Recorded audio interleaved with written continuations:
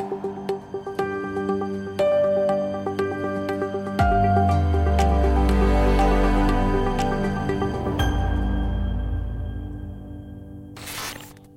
good afternoon, everyone. Welcome to another episode of Direct Connect with Archer. I'm Leonard Chamberlain, one of the managing partners with Archer. Today joined by Jeff Johnson, Archer employee. And we have a guest today, Mr. Jerome Mitchell. Jerome, if you'd introduce yourself, since you've never been on one of our Direct Connects before, give us a little bit about your background. That'd be great. Thank you. Gotcha. Hi, my name is Jerome Mitchell. I am a fellow Tulanian and computer science major from a number of years back. Though I no longer work in software engineering, I am now an educator working in teaching AP Computer Science in a private school where I also play Dungeons and Dragons, really Pathfinder 2nd edition, but tomato, with my students. So I'm hoping I can actually kind of give you all a different perspective in delivering information today. Awesome. Thank you very much. I neglected to mention how we came by your guest appearance today.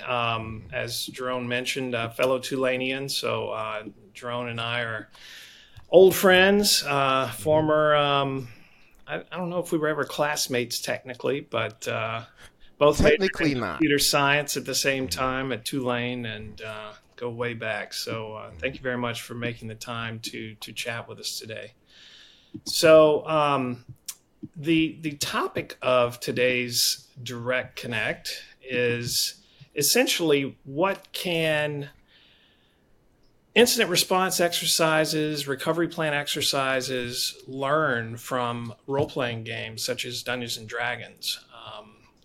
In recent weeks, based on some of the projects that I've been working on, some situations have come up, some challenges in running some exercises and presenting some scenarios. Jeff, I know that you do a lot of work in that area as well. I'm sure you can, talk about some of the challenges you deal with when you're facilitating exercises. Yeah, it's always an interesting element when you present something to a registered entity or a utility that pushes them a little bit out of their comfort zone, especially when you start to work in situations that may not necessarily make the front page news, but they're based off of scenarios that we're seeing from intelligence out in the field. So a lot of the times I've run a couple of these exercises and I'll say, something to the effect of, someone has planted an explosive device in a confectionery and left it in your refrigerator in your break room, and it blew up and took out the wall to your data center. And I get a lot of, well, that'll never happen. That's impossible. That could never happen. And I keep thinking, well, Stuxnet was often thought to be impossible too, but it happened. So, and that's really, I think, where kind of the role-playing element comes into play, because at some point you basically have to stop and say, no, it happened because I said it happened. Yeah, exactly. From the perspective of, compliance roles that we work in and having to have an incident response plan, having to have a recovery plan, these are documented step-by-step procedures that subject matter experts have to not only, follow in the event of an incident, but also have to exercise on, a period, based on the criticality of the system that it's for, a year, every 3 years, whatever the case may be. So as we're walking through these scenarios with our clients and trying to make this as engaging as possible, a lot of times some of the scenarios Jeff was talking about earlier, they challenge and say, that could never happen. So from the perspective of being the DM and running a campaign, when your players challenge you and kind of push back on the scenario and kind of say, hey, this isn't believable. Granted, I mean, you're dealing with fantasy, so you've got you've got a wide range of opportunity to push the envelope there. But what are some techniques from your perspective that you use to kind of keep the campaign on track? Yeah, it's fantasy. But every genre has its conventions. There's always going to be rules, as it were. So how do you actually deal with it when someone challenges whether or not the rules are what they are? The interesting part is, as a game master, again, you control everything which is not the three main characters. So if someone says this thing doesn't work, well, I basically design the physics of the world. Here's the reason why based on this scenario and that thing, blah blah blah. And as long as I can make up something which is plausible and realistic and makes solid sense, then we can run with it. As an example, why would there be giant rats here? That makes no sense except for this hole in the wall that they have right here. You should be able to see a ping saying Jam Renaissance. Yeah, that'd be a hole in the wall going underground. And what is underground? Rats. Plus, you have food there. Her fishery, her fish. So, rats have a way to get in. There's free food there. Now you have giant rats. Does that make sense? So, like, since I know the world, I can go ahead and say, well, these are the reasons why this thing happens. Now, admittedly, that also means that I have to have a logical reason why things occur as a part of my stories. And I'm sure you've seen Hollywood movies where you've looked up stuff, where you've been watching it and you go, I don't understand this. This does not actually work for me. So, like, it's not a crazy thing to ask. You just have to be willing to be able to go, here's what happened. Let the person be able to know behind the scenes. Here's the steps that we went through in order to get to where we're at right now. I think to an extent, though, there's kind of an understood relationship between players and the DM. Like there's only so far that they will challenge you before they go with it, right? So, Jeff, in thinking about facilitating an exercise, maybe since there isn't that kind of understood relationship between a facilitator and the SMEs that are following the exercise, maybe there's a kind of a setting the ground rules that needs to happen ahead of the exercise to kind of proactively defeat those challenges. What are your thoughts on that? I think that's a great perspective. I was just thinking in my head, a couple of the scenarios that I've just recently done for some of our clients. I literally did throw 3 giant rats in a corner in the equivalent of a cybersecurity or physical security incident. And you're right. You have to play that thin line between stretching the boundaries of reality and hopefully, as our responsibility as we run these exercises is to become familiar enough with the client's facilities and their people and their procedures so that you could literally say, no, actually, there's a small grate into a service closet, and that goes into a sewer, and that sewer is directly below your physical security building where all your stuff is. So yes, theoretically, something could crawl up through that pipe. So it's a very, very thin line between reality and fantasy that you have to play. And to your point, Leonard, I think it's important when you start these exercises that you say to them, I'm presenting a scenario to you, which just like a map in a Dungeon Master environment, you only see a microscopic piece of, right? I'm telling you that there is a fire in your control room, and that's all you know. And the relationship has to be established early on in the conversation to say, you only have a small subset of information and you have your plan. My job is to tell you that that plan is going to work, but it's going to be stretched and impacted by what I decide happens in this scenario. It's not going to go above and beyond, like aliens aren't going to show up and pluck your people out of the building. But there are things I'm going to throw at you, like these giant rats, that are going to challenge you to think outside the box and say, oh, I didn't think about the grate in the closet underneath the building that has all of our cybersecurity goodies. I never thought about that. But it's a vulnerability that you can exploit, whether you're a rat or a bad guy, right?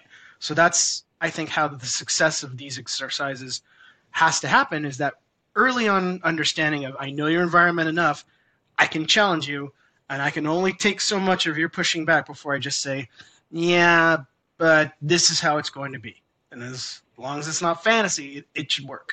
Thinking about some other kind of opportunities to learn from a DM and leverage that in an exercise, some of the other things that we encounter, Jerome, and I'm sure you've seen in your campaigns, when players kind of want to go off and do their own thing instead of working as a team, kind of as you envisioned to solve the problem.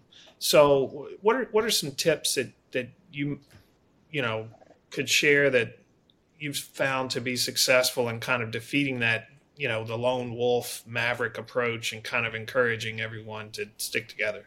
Twofold. Idea number one. I assigned the various characters here. When playing in my games, we typically have the players either pick a character or create their own. The options given will never be options for which they are not a good team player. Like, when walking in and creating the character, the idea of how are you going to work within the environment, what sorts of things you're going to bring to the table for everybody is baked in to start. So that, if we go, well, I just kind of am a lone wolf, blah, blah, blah. Well, why would you be on the team then? So that's one way, but you can't always pick in your situation who you have on your team. So from there, second piece, plots need to have a reason for players to be invested. So there has to be something that makes the player go, I want to go on to the next thing. That runs from a couple of different ways. Either one, there is something which is going to happen. There's an urgency. If we don't act, blah thing is going to happen. And you don't want blah thing to happen. So therefore, we have to act. The other way of motivating is connections to someone else. This person who you care about is asking you to act. But there has to be a motivation being given to the player. Otherwise, the player comes up with their own motivation, and then suddenly they're off, by themselves, getting kidnapped, and now you have an episode of Taken. So, that sort of that you have to kind of it's up to you to keep the players engaged. And so your scenarios would have to be something that is keeping everybody engaged. What's happening right now that requires everybody's attention? One thought, if you watch superhero movies, these worlds have a zillion people with powers, but in any given situation, that person has to be the one to handle this. If Shang-Chi does not actually handle it, then the world goes away. I don't care if there is Thor and Captain America. There's an urgency there. And so you have to maintain that urgency to keep the players on track. Yeah, I think, that's one thing I always come back to, for all these compliance-related requirements, no matter how large or small the level of effort is or the perceived value of the requirement is, at the end of the day, they're all about ensuring the reliability of the bulk electric system. And as a person with a vested interest in the grid staying up, I think that's pretty good motivation. But, again, given the scenario, I can see how you probably, will have instances where you kind of need to bring them back and refocus on, here's why you're doing this. Yeah, so drawing an analogy, I love that thought. Let's say you all decided, yeah, forget this. We're just going to go walk someplace else. Then your friend's going to go to you and say, hey, what about my fish? What's going on? Can I pay you? Can I give you some more motivation to be able to go ahead and handle this? Like, there should be something something else there. If there's a reason why you are embarking on this adventure, then you should have your motivation there. If there's a reason why they are defending this system, that should be the motivation. As far as crafting a scenario, one other question I had was, I'm sure in some cases, you have ample time to prepare, and think about, all the different attributes you want to share about the room, the dungeon, the monsters, etc. And can really present this fully fleshed out situation for your players to really see what you want them to see, whether it be visually on screen, in their mind's eye, whatever, versus kind of a more generic situation where, you didn't have time to prep for the session and you just kind of throw out some very basic details to kind of go through the steps of, here's a rat, roll the dice, you dodge, you die, whatever. I guess Can you compare and contrast, I guess, how your campaigns go versus on, how elaborate of a scenario you present versus not?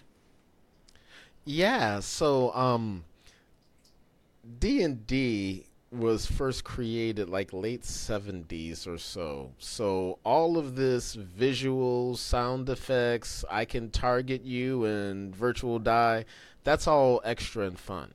Way back in the day it was just you described it, and then from there, maybe you drew out something on a map, but you just used your mind's eye. The rats are down the hall. How far down the hall? Oh, about 10 feet.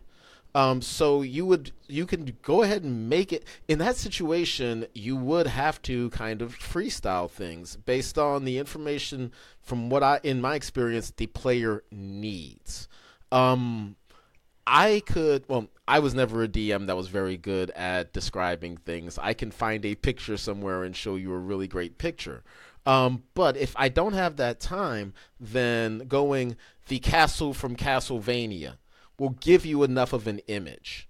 So you just get the players the minimum requirements that they need in order to make a decision, and then just keep rolling on. Awesome. I actually always thought you were a great, visual communicator. So, but yeah, bringing pictures to say, hey, this is what it looks like, or hey, can you remember this movie or this character? And those are excellent points. Let me toss one other thought. Emotional connection makes a difference, and I actually think that's going to be the case. In what you all do as well. The idea of, say, very often saying this non-player character, this person I made up, it looks like this actor that or imagine they were played by this actress.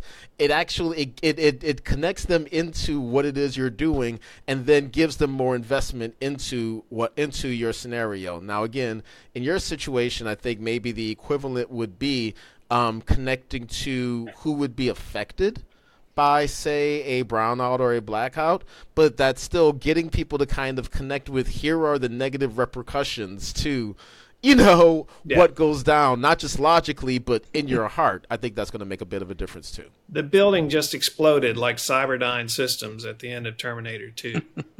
I understand. I hope you all don't deal with too many exploding buildings. No. Jeff, I was actually going to pivot to you because I know you've been crafting some awesome scenarios of late. Just off the top of your head, if you could briefly tell us how the engagement changes, with one of those, more thought out, vibrant scenarios versus just a generic tabletop exercise where you don't really elaborate on the background on why something's happening. Well, what I have found to be very successful and it really kind of speaks to Jerome's point about investing in the people involved. I've done a couple where I will actually go and I will research the C-level executives of the company. I'll get a little bit of information about who they are, what they do. Most times on companies' websites, they'll have a little bit of a bio about somebody. So I typically find the most success and the most engagement when there's a threat against, potentially the entire C-suite of executives. And in one scenario, each one of them got a virus in their inbox demanding, a change to the environment of a power plant or the decommissioning of a coal plant or something like that. And then if I can get a little bit of information about someone in the staff that's going to be participating in my exercise, then I usually will utilize social media to find a little bit of information about that person, whether he or she is going to be the good guy or the bad guy. So what ends up happening in these scenarios is that the people in the room are often faced with situations that could potentially mirror their real life. All of a sudden, Mr. Johnson, who's the CEO, has just opened up a fictitious email of a duck, and it's spreading a virus out our entire system. The reason it happened is because Bill over there, who has $60,000 in student loan debt because he just graduated from college, he was bent by someone and threatened to, or given money to enable this scenario to happen. So I've started to figure the best recipe for success is to find those real life moments and connect them to real life people in these organizations, so that oftentimes when they're in the room together, either virtually or in physical, they'll look at each other and go, oh, wow, you probably have the ability to do that. And, oh, wow, you probably would open up that email with the duck. So it's personalizing and crafting that intel that, for me, has led to success, rather than just saying, you walk into the office the next day, you see a picture of a fuzzy cat, you click on it, and your system is compromised. What do you do? Which, that's more of a canned DM approach. Whereas, the more intricate details, I think, are what this system, what this looks like, would present. You really get that flavor and that realism that makes it interesting to them, so they don't go off and chase the rat down the hallway. I want to co-sign the idea of really getting to know the customers in that way. I've gone from teaching public school to private school, and there's no way you can ever emulate what you do in private school and public school, in part because in my biggest classes, I have 16 students, and that's the absolute biggest class. And so I have a chance to get to know them. There's a credibility that I can build over time, which I can't do if there's 30 kids in the room. You just can't get to know everybody as well. And once you get to know a kid, I can more easily figure out, well, here's what the things I can say to get them to kind of try to do this thing, or I know they don't respond well to this, et cetera, et cetera. And it seems really like your client base is very similar, to where if you can get a chance to get to know the customer, particularly their needs and concerns on an intimate level, it's really easy to gain credibility. Like, you can come up with that scenario where you can go, oh yeah, you could totally have some the office go on fire because of this, and this, because you got a chance to know them. Mm-hmm. Exactly. Jerome, thank you so much for making the time to chat with us today. It was very informative. Great to see you. And Jeff, thank you for your time and chatting about exercises and what we can learn from the world of Dungeons and Dragons. I think there's opportunity to continue this discussion. So, thank you, John. So, anyway, thank you very much. Y'all take care. Not only is Direct Connect available to listen to, you can also watch each episode on our YouTube channel. Just go to youtube.com/@ArcherU. If you're interested in who we are and what we do, you can head on over to our website at archerint.com. You can also follow us on our social media platforms: Archer International on Facebook, Archer Energy Solutions LLC on LinkedIn, and @ArcherSEC on Twitter. Thanks for listening, and check back every other week for brand new episodes of Direct Connect.